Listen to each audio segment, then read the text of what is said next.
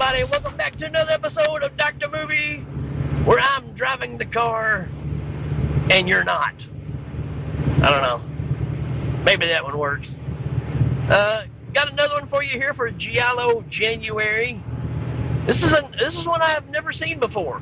So, interesting watch. And just like most of everything else we've talked about, this is on Tubi.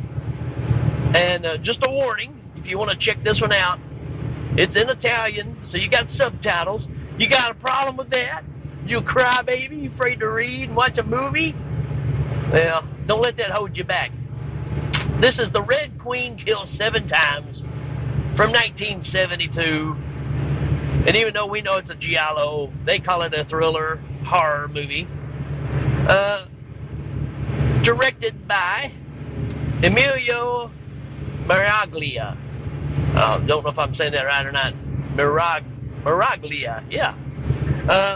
The director of The Night Evelyn Came Out of Her Grave, which is kind of ironic because one of the women in this movie is named Evelyn. So you got that going for you. I could go into a whole list of the who's that are in this from a Italian cinema perspective. But I'm just going to give you 2 names of why you should watch this movie. One, Barbara Boucher, right? So we saw her in Don't Torture a Duckling from Fulci not too long back on the episodes. And then you've also got a very young Sybil Danning, who you see naked, through most of the movie. Not that I'm complaining. But there you go. There's your reasons for watching this movie. And let's get into this. Let's see. 2 sisters inherit their family's castle that is supposedly haunted by the murderous ancestor. When their friends begin disappearing, the suspect that there might be some truth to the rumors. Yeah, I mean, this is set up very well. I was really surprised with this one. I did guess it right. I'll give you that. And that doesn't happen very often, but I don't know, something about the way this one was laid out just kind of made me stick with a certain person, and it worked. When it's all said and done, the explanation is a little hazy. I don't know if they just try to ram too much together. Like I said, you get a 20-second explanation. Well, there was a lot of information in that 20 seconds in this one. So I probably need to watch it again, or at least, towards the end, to get a real explanation of what happened here. But needless to say, this is a really good film. I really enjoyed it. And it's shot really well too. So this is not a knockoff wannabe flick. This is 72, so this is kind of the height of the giallo films. And this is a good one. It says here, I'm just reading more information, it was released over here in 1976. So there's quite a bit of time between the two there of release. But it starts off, you get these 2 little girls that are playing outside, and you find out they're sisters. And one of them, named Kitty, is playing with her baby doll, and she won't let Evelyn hold the doll. Well, Evelyn sneaks up and just takes the doll and takes off running, and they're in this huge estate. It's like a castle. And they run inside, and they're with their grandfather. And they go into his study, and they're running around, and give him my doll back. Kitty wants her doll back, and all this kind of stuff. Well, Evelyn is kind of a wild child, and she stops and looks at this picture on the wall, and it's a pretty disturbing picture. It's 2 ladies, and they're 2 queens. There's a red queen and a black queen, and the black queen is stabbing the red queen in the neck with a knife, or she already has. There's a blood spot. The red queen or black queen is holding the knife. And Evelyn starts saying things about, I'm the black queen and Kitty's the red queen. I'm the black queen, she's the red queen. And they really have no explanation of what this picture is, but they've seen it their whole life. And then all of a sudden, Evelyn has a dagger that she pulls out, I don't know from where, and just starts stabbing the baby doll and tears it all to pieces, rips its head off. So she's just a mean little crap. And, of course, it upsets Kitty. But then all of a sudden, the grandfather calms them down, gets them calmed down. And then they ask about, what is this painting? Can you tell us the story? And supposedly it's a family heirloom that gets passed down about how this family has been cursed because of their bloodline back in the day. These two sisters that were queens didn't like each other, and one killed the black queen, killed the red queen, and then the red queen would come back from the dead, and she would kill 6 innocent people and then get her revenge. So that's kind of your setup for all of this, right? Well, then it flashes forward to them being grown up, right? And or it's just later on. Grandpa's in the bed.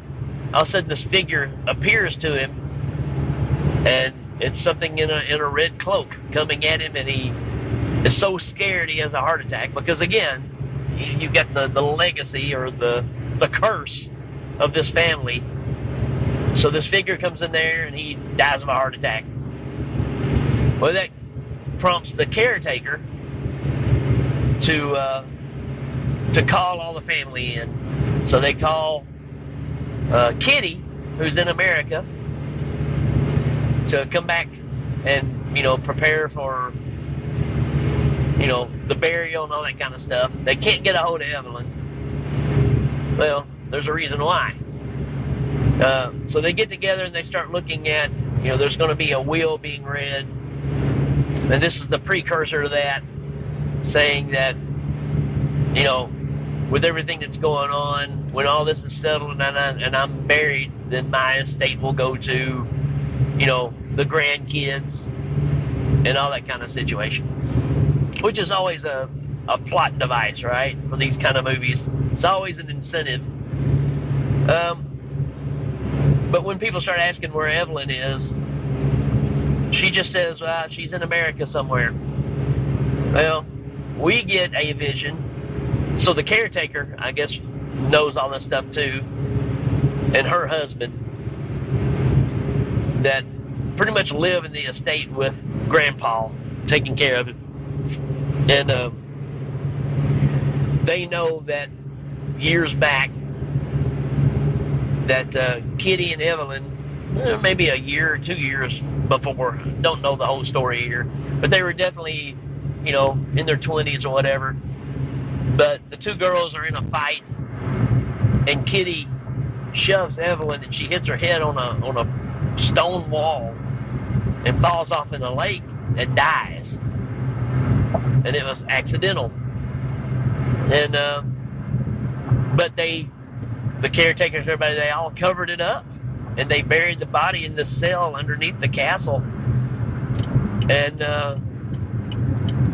so the problem is the caretaker tells Kitty that when she saw the figure in red that come in, she saw it leaving, she said it had Evelyn's face, which kind of freaks Kitty out, right? So from there on, you get this whole psychological thing, right, where is it the ghost? Is it the spirit? Is it the curse of the Red Queen? Is it Evelyn herself? Or is it somebody just using it as a device? Who knows, right? So that's kind of the setup for the rest of this movie, which is done really well. And again, there is a lot of plot twist in here. You get a jealous boyfriend of Evelyn's that's just wanting to know where she is, and he threatens Kitty all the time at knife point. And so you got that situation going on. You got everybody that works with Kitty at this fashion studio, which is where we meet Sybil Danning. who's Lulu in this movie. And in the studio, everybody's sleeping with everybody, right? So Kitty is like a photographer for the company. She is messing around with one of the guys that's one of the executives there. Lulu is sleeping with the head cheese, I guess. And all these guys are all, have family lives and stuff too. So a lot of naughtiness going on. But people start getting knocked off one by one, not without giving out, too much away. But man, there is one scene in particular that I was really impressed with, and I'm not going to give it away, but it has to do with somebody crossing a wrought iron fence, right? The gates that are real high, and wow, I don't want to give it away, but it was impressive. I'll just leave it that. And one of the best death scenes I've seen. I sound like Mike Tyson there for a second. One of the best scenes. One of the best death scenes on a fence I've ever seen. I'm even counting Sleepwalkers here. Sleepwalkers is pretty awesome, by the way. That death scene on the fence, that's pretty wicked. But this was just, I was really surprised that, because normally these giallos, it's a lot of knife stabby kind of stuff. This one's pretty rough. For the most part, most of the deaths are pretty standard. You got some gunshots, you got some stab wounds, but man, this one, I had to give it up for some creativity here. It was pretty awesome. Boucher, always awesome. Great job. It's weird seeing her playing more of the straight-laced person, right? I'm used to her being a little seedy.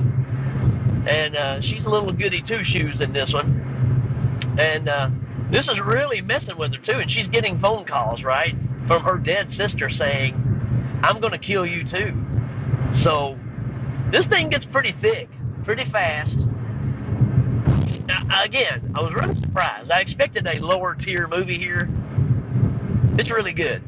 Really, really good. So, again, don't let the subtitle thing hold you back. See if you can figure this one out. I don't know if it's just because I've seen enough of these.